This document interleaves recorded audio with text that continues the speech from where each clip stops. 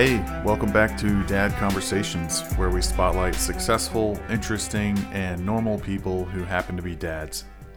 As usual, we'll learn about their area of expertise and then get to know a little about their life story and approach to parenting. My guest today is David Hirsch. David's a very thoughtful and dedicated guy. He grew up with a strong single mom and maternal grandfather who was a male role model that changed his life. Years later, and David has not only managed a successful career in finance and raised a family of 5 kids, but David also started a couple amazing nonprofits along the way, even being a featured guest on Oprah's TV show. David's someone who has consistently acted on his desire to make the world a better place. Now, before we hear from David, I'll give you a little preview of the next 4 episodes. We'll be hearing from one of my business school friends who's a retired commander of SEAL Team 6. We'll also hear from the editor of Quillette. We'll hear from an author and adjunct professor known as the Workplace Therapist. And then we'll hear from an awesome partner at PwC. Now, back to David. Enjoy.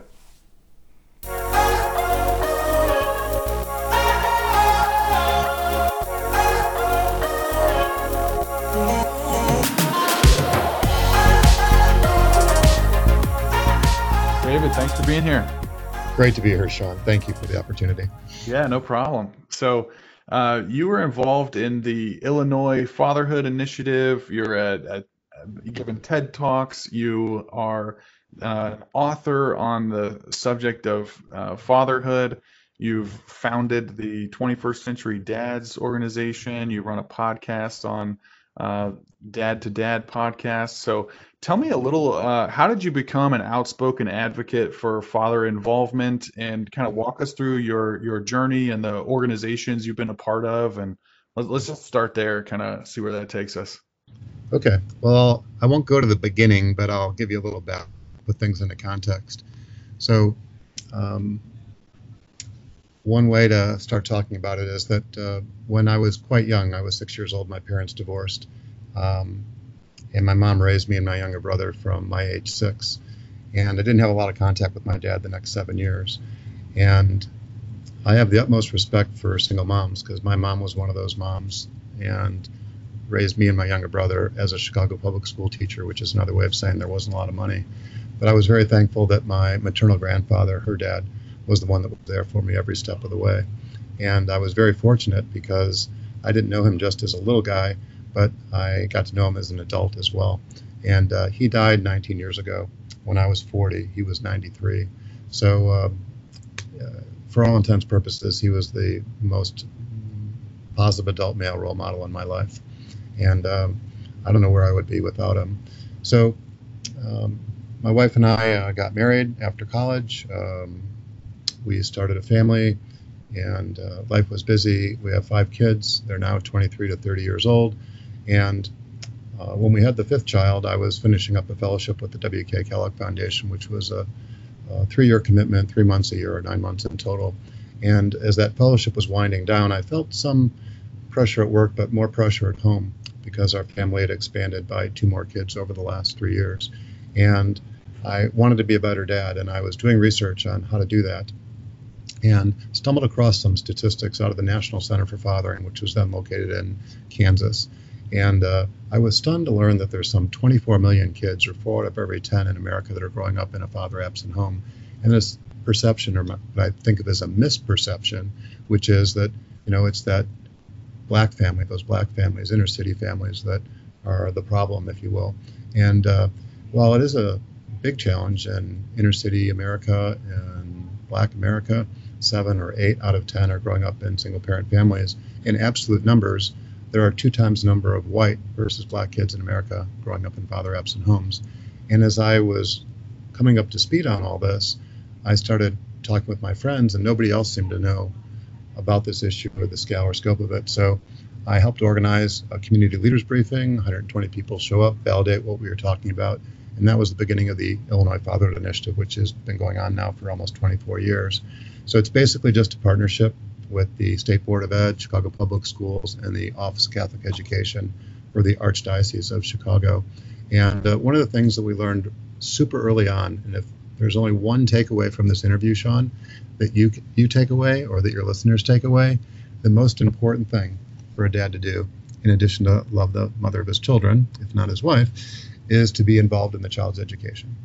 Bar none. That is the most significant impact that a father can have, is to be actively involved in the child's education. So one of the things we did back in 1997 when we started the Illinois Fatherhood Initiative was to promote an essay writing program. And it sounds sort of trite, and isn't that nice? And by the way, it wasn't even our idea. It was an idea that we copied from the National Center for Fathering.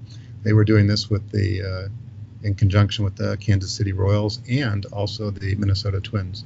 And the idea was to have kids write about their dads, pick 2 or 3 of them to be recognized at the Father's Day baseball game, in their cities.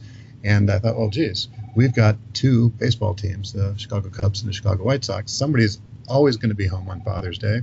We looked at the calendar, and the Cubs were going to be home, so we approached the Chicago Tribune, who owned the Cubs at the time. They were quick to sign on, and we promoted this essay contest. And I should mention that in Kansas City and in Minneapolis, they had received about 1,000 essays each year. And that's plenty of essays to pick, 2 or 3 dads from. So we were thinking, we hope to do about as well, maybe not as well our first year. And we were blown away. We got more than 30,000 essays the very first year. So now we're like scrambling to do, what are we going to do You about it? probably have way better baseball teams than Kansas City and Minneapolis. That's probably a big part of it. Well, let's be factual about this. In 1997, remember, we were partnered with the Cubs, and at that point in time, they had not won a World Series for about 80 years. So I don't want to talk about the quality of baseball, but the fact is, we didn't know what to do. We weren't really set up to, do something with 30,000, slips of paper with all this rich information about what the school-age kids of Illinois had to say about their dads. So we scramble, we recruit about 400 volunteer readers, men and women, young and old, some men of means like you and I, in some cases sitting elbow to elbow with incarcerated dads, helping evaluate what the kids of Illinois have to say about their dads, stepdads, granddads, and father figures. And it was such a powerful experience to see what these kids had to say. We thought it would be too bad if only the 400 volunteers were the ones that had a chance to read those essays. So we came up with this epiphany to create an essay booklet, and we cherry-picked a couple dozen of the essays, 2 per grade, 1st through 12th grade, and put them in the form of this little essay booklet and scattered in some of the unsolicited artwork from the younger kids. And I was going to be a social entrepreneur. That's what I wanted to be. I still want to be a social entrepreneur. And we took a little $5,000 grant from a local foundation, and we're going to print 5,000 essay booklets, so about $1 a copy to produce them, and then we're going to sell them for $10 each. So we're going to turn $5,000 into $50,000, and that was going to be the seed capital for this brand new charity. Well, we quickly learned that there's no market for essay booklets. By the way, the local food store, Jewel Osco, gave us end caps, right? They were so excited about doing something for dads in conjunction with the Cubs and the Tribune that they gave us like primo space. We did at the end of an aisle in the grocery store. Exactly. Yeah, that's coveted space for sure. Exactly. So what we learned very quickly was that there's no market for essay booklets. They're not a book. They don't have an ISBN number. And they're not a greeting card, so they're not going to be in the Hallmark section, where people will be looking for things, for dad maybe. And we ended up giving most of those essay booklets away. And one of those essay booklets found its way to Harpo Studios. And one of the producers calls me out of the blue and says, hey, we sort of like the project you're working on. We got your essay booklet. We picked 7 of the 24 essayists. We'd like them to come in for a taping. And we'd like you, David Hirsch, to be on the Oprah Winfrey Show. And I'm like, oh, my gosh. How could that be? So I could bring one guest with me. So naturally, I chose my maternal grandfather, Sam Solomon. And it was a surreal experience, Sean, sitting there being interviewed by Oprah. And I was nervous as a leaf, but it was an extraordinary experience. And I just want to recap what I just mentioned. We had this community leaders briefing in February. We did the essay contest in March, the essay reading in April, the essay booklet in May, Oprah Winfrey Show in June. It was like a rocket ship. It was a blur. Things were moving so fast. So once the dust settled after Father's Day that year, we said, we should do something with this, right? We should try to perpetuate this. So we got, the second year we had 42,000 essays. The third year we had more than 70,000 essays. and we were just off to the races. So that program still exists, the Father of the Year essay program. There's 3 celebrations each year, and we've collected well over 425,000 essays. So that's not the only thing that the Illinois Father Initiative done, but it's the program, if I can call it a program, that's perpetuated all throughout the organization's history. So about 5 years ago, when my baby went off to college, I was sitting at the kitchen counter, and I felt like God was talking to me, not aloud like you and I are talking to one another, but, on my heart. And the message I heard, which is really an unusual one, which was you should do a cross-country bicycle ride and challenge yourself to, step out of the state of Illinois and, maybe do something with your friends. I have a number of friends from around the country, dad advocates is what I think of them as, in hospitals, in the workplace, in schools, just community organizations. And that's where the idea for doing a cross-country bike ride came from. And the vision was we would get people from these different organizations to ride for a day, a couple days at a time. We'd raise a lot of awareness, we'd raise some money, and we'd build a bigger visibility for this important issue of father involvement. And so I was resistant, and the reason I say that was that I didn't even own a bike you could ride across the country. I'm not an endurance bike rider, although I'm athletic. I've done some marathons, I've done some triathlons. I can count on one hand with 4 fingers left over the number of times I've ridden a bicycle 100 miles, right? A century ride. That's like a bucket list for a lot of people. And I'm thinking, you do the math, just look, at a map. It's about 2,300 miles from Santa Monica to Chicago. And the idea was to arrive on Father's Day. So we put a plan together, surrounded myself with people that had been there and done this, put a crew, flew out to LA, started pedaling back from Santa Monica Pier, and we had a 21-day schedule. I arrived 19 days on schedule, only delayed twice, once by an electrical storm and once by, could you imagine, a 54-year-old getting fatigued by riding more than 100 miles a day. And, we arrived literally on Father's Day at then U.S. Cellular Field before a Father's Day White Sox baseball game with 40,000 people. And wow. It was like a transformative experience for me. A, I didn't know that I had something like that in me. And then B, the people I met along the way, the overall experience was transformational. And we raised some awareness, we raised some money that year. That first year we had 10 riders. I was one of 10 riders. I was the only one that went from start to finish. The others had just signed up for a couple, 3 days at a time. And it was certainly not me, David Hirsch, doing things. It was a team of people. And, I want to make reference to the fact that there was divine intervention in a lot of different situations. It was not to be expected. And so we decided to do a second and a third Dad's Honor Ride. The second was from Boston to Chicago, only 1,400 miles versus the 2,300 miles the first year. We had 38 riders, so we raised more awareness and more money. And then we backed off and we did a ride around Lake Michigan, which was not a 21-day commitment like the first 2 years, but just a 9-day commitment, 958 miles. And candidly, while the rides served a purpose, they generated a lot of interest, they raised some money, I'll just admit to one of my failures, and there's many failures, is that I wasn't able to compel one of my friends to put a person on a bike for any one of those 3 rides. And we raised awareness, did a lot of interviews, honored a lot of dads. We called it the Dad's Honor Rides. But it didn't accomplish one of the stated objectives, which was to get organizations to work together, mostly not-for-profit organizations to work together. So what we did was we were going to close the organization down, right? But before we did that, we evaluated what we thought were some of the biggest challenges in the world of fathering, and we narrowed it down to 4. The first is raising kids in high-poverty areas like urban areas. The second is working with incarcerated dads who have been removed from not only their family, but from the community at large. The third area is teen fathering, men in most cases who become fathers inadvertently before they turn 20 years old. And then the fourth area was working with dads raising kids with special needs. And We narrowed it down to the last two categories, teen fathers and dads raising kids with special needs. And then we realized there's no infrastructure around teen parenting. There's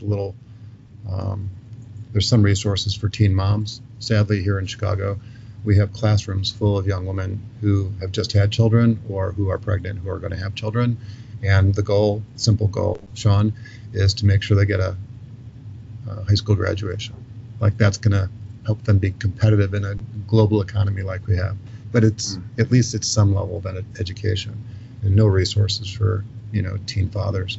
So we focused on the dads raising kids with special needs. And I should mention that with all the advocacy I've been doing the last now 24 years, one of the observations I've made is that those parents, moms as well as dads in the special needs community, are some of the fiercest advocates for their kids, some of the best parents I've ever met. And I'm not just saying that, but I've witnessed that. And so we coined the phrase Special Fathers Network. So that's the signature program of the 21st Century Dads Foundation, which is the charity. And we just started recruiting dads as mentors. We've got over 400 of them now. And we're starting to match them with the younger dads who have kids that are typically like 0 to 5. And having these more seasoned dads come alongside the younger dads in a perfect world with the same gender of the child, same special need, same socioeconomic group, same ethnic group, same religion if known, so that there's an exact as a match as could have. And it's a very powerful experience to see these men connecting with one another. And one of the things that you learn, if it's not intuitive, is that if you have a child with differences, it's very isolating. There's not a lot of people that can relate to what you're going through. Most families don't have children with special needs. So if you have a child with special needs, no one in your family is likely to have any experience. Your buddies from high school or college or neighbors or guys at work, they're not going to be able to relate to what you're going through. So this is a community that we've created of dads who can be themselves and they can relate to one another. They have that shared experience. So, and to raise awareness for the Special Fathers Network, we created a podcast. And I've been interviewing dads on a weekly basis now for a couple years. And these are some of the most inspiring fatherhood stories. Not my story, for sure, but I'm just trying to shed a light on some of these amazing stories that I'm learning about on an ongoing basis. So that's a very long-winded introduction, but I hope it gives you some background. That's awesome. Thank you.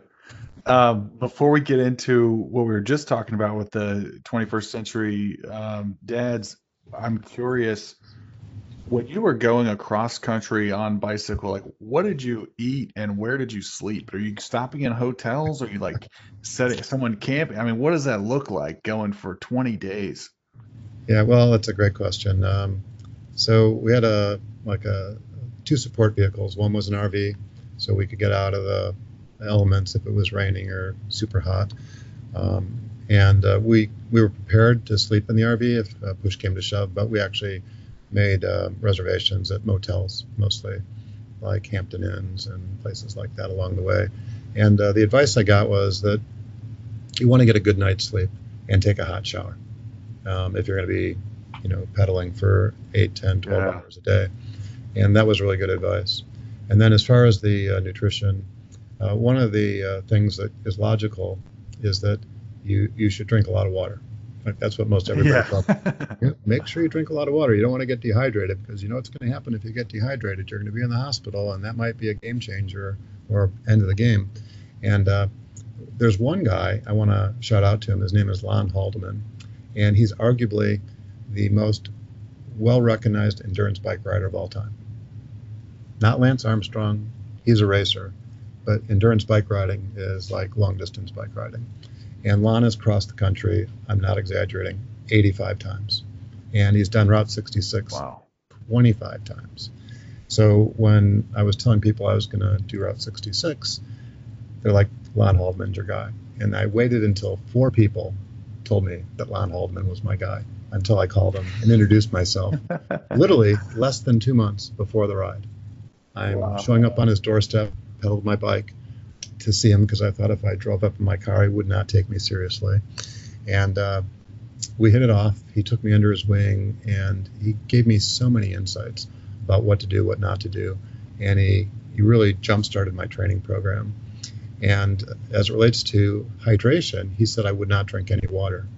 I'm like, what? Son, you're the man, and you've done this more than anybody else on the planet, and you're giving me contrary advice to what everybody has said. Oh, you better drink a lot of water. He said I didn't say not to hydrate. He said I wouldn't drink any water because there's no nutrients in water. There's no calories. And he said one of the things you need to be concerned about if you're going to be burning 8, 10, 12,000 calories a day is that you need to consume as many calories as you possibly can. So don't waste any time drinking water, right? If you're going to be putting anything in your body, make sure it has calories. So that was really amazing advice. And it wasn't intuitive and certainly not the popular way of thinking about things. But I would have these high protein shakes, 3 of them every morning along the ride, after breakfast, by the way. So I'd have one of those cheap motel breakfasts, and then I'd start riding and I'd be pounding these high caloric shakes. So I'm probably taking in like 6,000 calories before lunch. And, Wow. I was concerned about losing muscle mass, right? Just because I'm exercising so much or exerting myself. Yeah. And most people ask, well, how much weight did you lose, right? By riding 2,300 plus miles in 21 days. And I said, I actually gained 6 pounds, and it was all muscle. My thighs were like 2x the size that they normally are. My pants would not fit comfortably. It was an amazing feeling being that physically fit and just sort of in tune with things. So anyway, good question. Yeah, that's crazy. Can't imagine that. So your organization now, 21st Century Dads, and the Dad to Dad podcast, you're connecting dads who have been through this unique experience of raising special needs children with those mentors and mentees. So you're connecting the ones who have been there and done that a few years ago with those who are right there in the throes of the first few years. What does that connection and outreach look like? And what do the mentees enjoy most about having a mentor? Great question, or questions, I should say. So on one side of the equation, we're recruiting seasoned fathers, typically with 10 or more years of experience raising a child, or in some cases, children with special needs. And almost every one of those dads have said, Sean, almost every one of those dads have said the same thing. I wish there was something like this when I was a younger dad. I didn't know who to turn to or who could relate to what was going on, like I was saying earlier. So not so hard to recruiting the mentor fathers. They get it. They've been there. They've done that. They know how isolating this can be. And it's a little bit more challenging to reach those younger families. In Illinois, we have something called early intervention. It's 0 to 3. So if you have a child that's diagnosed with more than a 30% deficit in some area, intellectual, emotional, physical, you're entitled to services. And that's almost, well, first of all, that would be the best time to be connecting with those dads as soon as possible, because the sooner you can get the right advice and get the right services, it really changes the trajectory of your child's development. And getting both parents involved, because it's mostly the moms in our country that are raising our kids. That's just societal. They're the ones that are primarily focused on healthcare and education. So it's less common to have the dad involved from the very beginning or at all. So anything we can do to encourage those dads to be involved and put those resources in place is really important. So the matching takes place just one-on-one. So we get emails mostly, or a referral, and we'll do a little intake and get an idea of what the family dynamics are, and then we'll go to our database of dads and pick the top 2 mentors, make an email introduction, follow up with them a couple weeks later, and make sure that the lines of communication are open. And for many, it's just a few questions, and some become pen pals, if you will. Maybe they Skype or Zoom. Now that's become so more common. And if they live in the same community, which is an optimal situation, they can get together for a soda, a cup of coffee, and get to know each other. And we put on conferences, we host Zoom calls. We're doing whatever we can to help, the lines of communication open up. So it's not just about mentees and mentors, but it's broader than that. Cool. And tell me a little about your book. I know you wrote a book about 21st century dads. What's the main message and takeaways? Well, thanks for asking. So the title of the book is A Father's Journey to Break the Cycle of Father Absence. It's been out for about 4 years, and the Audible copy of that is coming out in September. So for those that don't read books but would rather listen to books, that's an option as well. And the idea behind the book was threefold. One, it's about a father's journey. And there's a metaphor in there because it's about the bike ride and sort of how could a 54-year-old do a 21-day, 2,300 plus mile ride. So it appeals to people in the riding community. And then more importantly, it's about the advocacy, right? The important message that we're trying to convey, which is dads need to step up. They need to be involved. They need to be present, not just financially, which is what the state cares about, but physically, emotionally, and spiritually involved in their children's lives.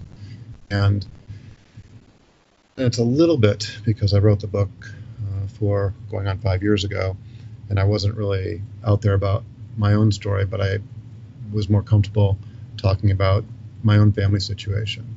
So for the first 15 years or so, maybe 18 years of advocating, I would just go in statistic mode. 24 million kids, 4 out of every 10 children from father-absent homes are 4 times more likely to grow up in poverty, 9 times more likely to drop out of high school. It's the root cause for what's ailing society, drug and alcohol abuse, teen suicide and pregnancy, et cetera. And that was satisfactory. Most people just said, oh, okay, I understand what motivates you. But really what motivated me, Sean, was fear. When we had our 5th child and I was looking for those fatherhood resources, the fear that I had in my heart was that I wouldn't have a close relationship with my kids. And I'm not proud of this, but I wasn't close to my dad. And I witnessed that my dad wasn't close to his dad. And I wanted to do something about it. I wanted to break the cycle of father absence in my own family. And if I could do it as a demonstration, I know that other people can do it too. So the book is about my own personal journey a little bit, and more about the advocacy, and then there's that sort of overlay about riding across the country and cycling, breaking the cycle. Anyway, I had a lot of time to reflect when I was out there riding for 6, 8, 10 hours a day. So I bet. Puts things in perspective. Nice. So I know our time today is relatively limited. In the remaining time, I'd love to ask you a little about your life and approach to parenting. And so let's start with this one. Let's say in the last few years, what new belief, behavior, or habit has most improved your life? Yeah, that's a really good question. I would expand your time frame a little bit and just say that about a decade ago, a close friend of mine passed away, and he had a more profound impact on me as a result of his death than our dozen-year friendship. So the fellow's name is Peter Spokes. He was, when I met him, the president of the National Center for Fathering, a father of 6, and a very successful businessman.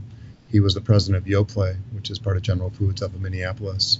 And he stepped off the corporate treadmill, if you will, took a not-for-profit job. So moved his family of 6, the oldest was probably 15 at the time, to Kansas City. So moved out of the community that he was born and raised in up in Minneapolis, and moved hundreds of miles away to transplant his family and start this new not-for-profit career. And we got along really well. He was one of my mentors, helped me create the vision for the Illinois Fatherhood Initiative.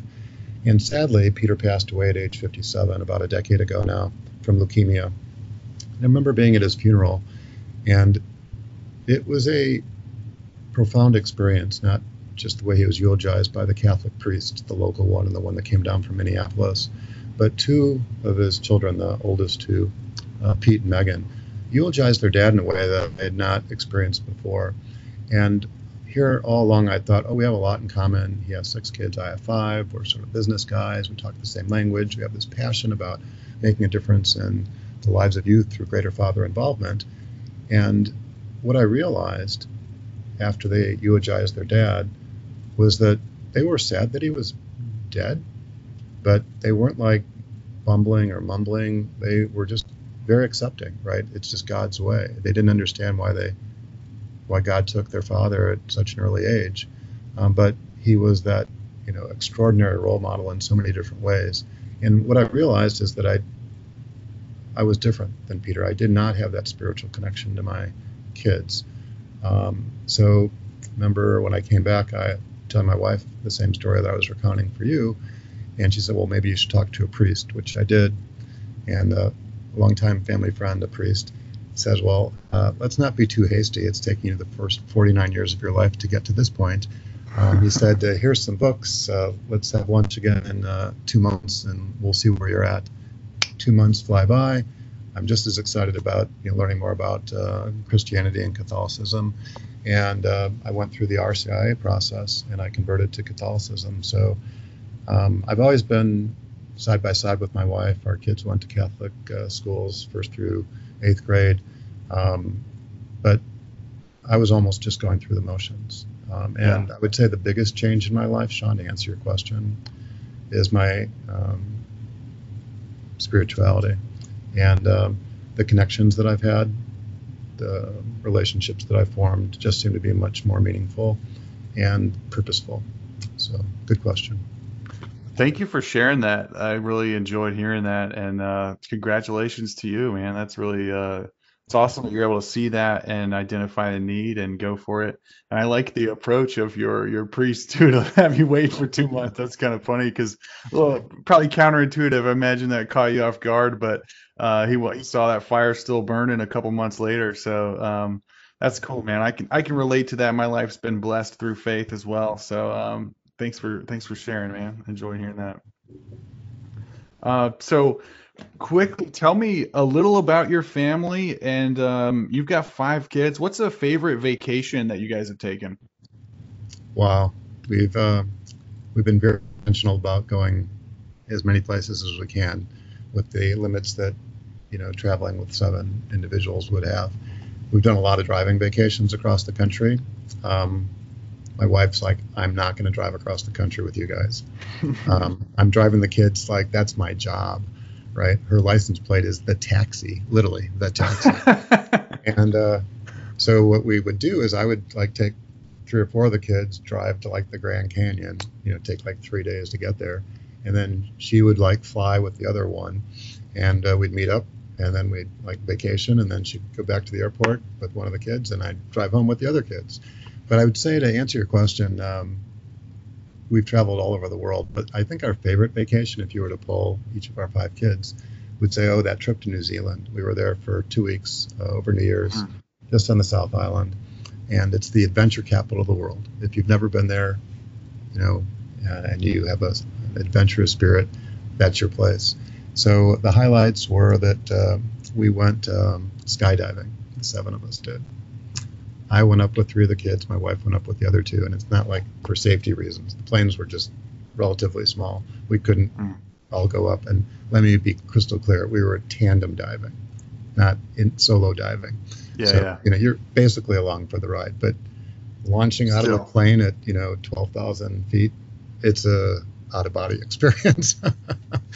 And we also went bungee jumping, which I think is actually more difficult. So bungee jumping, as it's known today, started on the Kalahari Bridge there in New Zealand, and that was more challenging because you don't get pushed off the platform. You have to self-propel, and that'd be tough. Every fiber of your body, everything in your brain is saying that is a stupid idea, right? But you're watching all these people 2-minute intervals jump, and everybody's boinging up and down. And it's hey, if they're doing it, I can do it. It's not going to kill me. And my wife tells a better story about this than I do. But that was really a fun experience. And just being out in nature, there's so much to see and do there. And there's 40,000 or 40 million sheep compared to the 1 million people that live in New Zealand or something like that. So anyway, that was a highlight. No dad feels like they're perfect, but what's one thing you feel like you're nailing as a parent? Wow. What am I getting right? In our pre-recording conversation, as we were chatting a little bit, you mentioned several things that stood out to me, but so feel free to circle back to those or anything, whatever comes to mind. Excited to hear. Yeah, well, I think the most important thing a father can do is just to be present. And I think about it in 4 different ways. I mentioned that earlier, so I'll repeat it. Financially, which is really what society expects of dads, is to be a financial provider.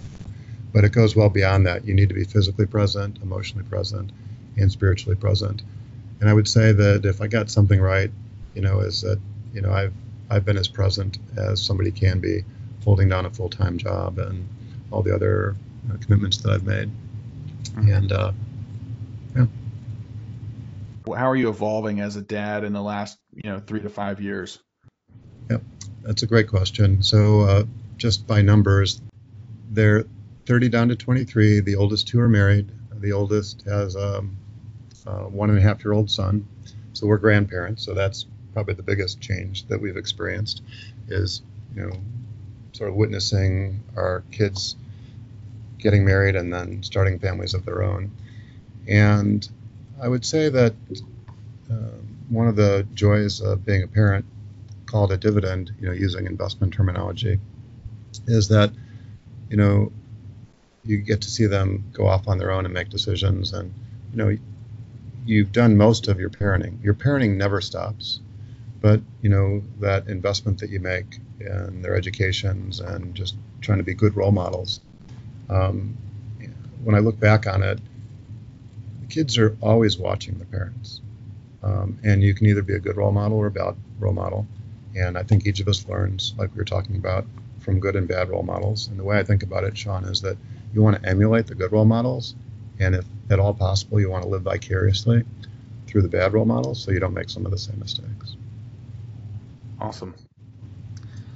David, I want to thank you for joining us. It's been a pleasure. I've enjoyed chatting with you. So for anyone listening out there who wants to hear your book, remind us again the title, and then also for anyone who maybe knows a father who has a child with special needs who could either be a mentor or a mentee in your program, how could they reach out to you and get connected? The title of the book is 21st Century Dads, A Father's Journey to Break the Cycle of Father Absence.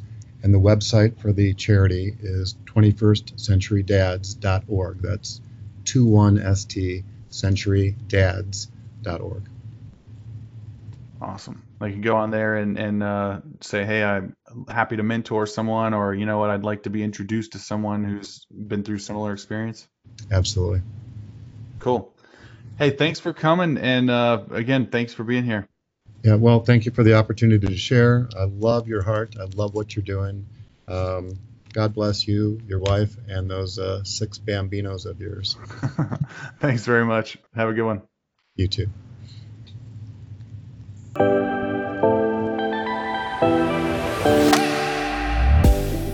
Hey, thanks for listening. If you like the show, please send me a note on LinkedIn. It makes me smile every time. And I also want to say that your constructive criticism is strongly encouraged. If notes aren't your thing, it'd be great to have you subscribe, share the show with a friend, or write a review of the show in your podcasting platform so that awesome strangers who don't know either of us can be more likely to find the show. Thanks again, and I hope you have a great day.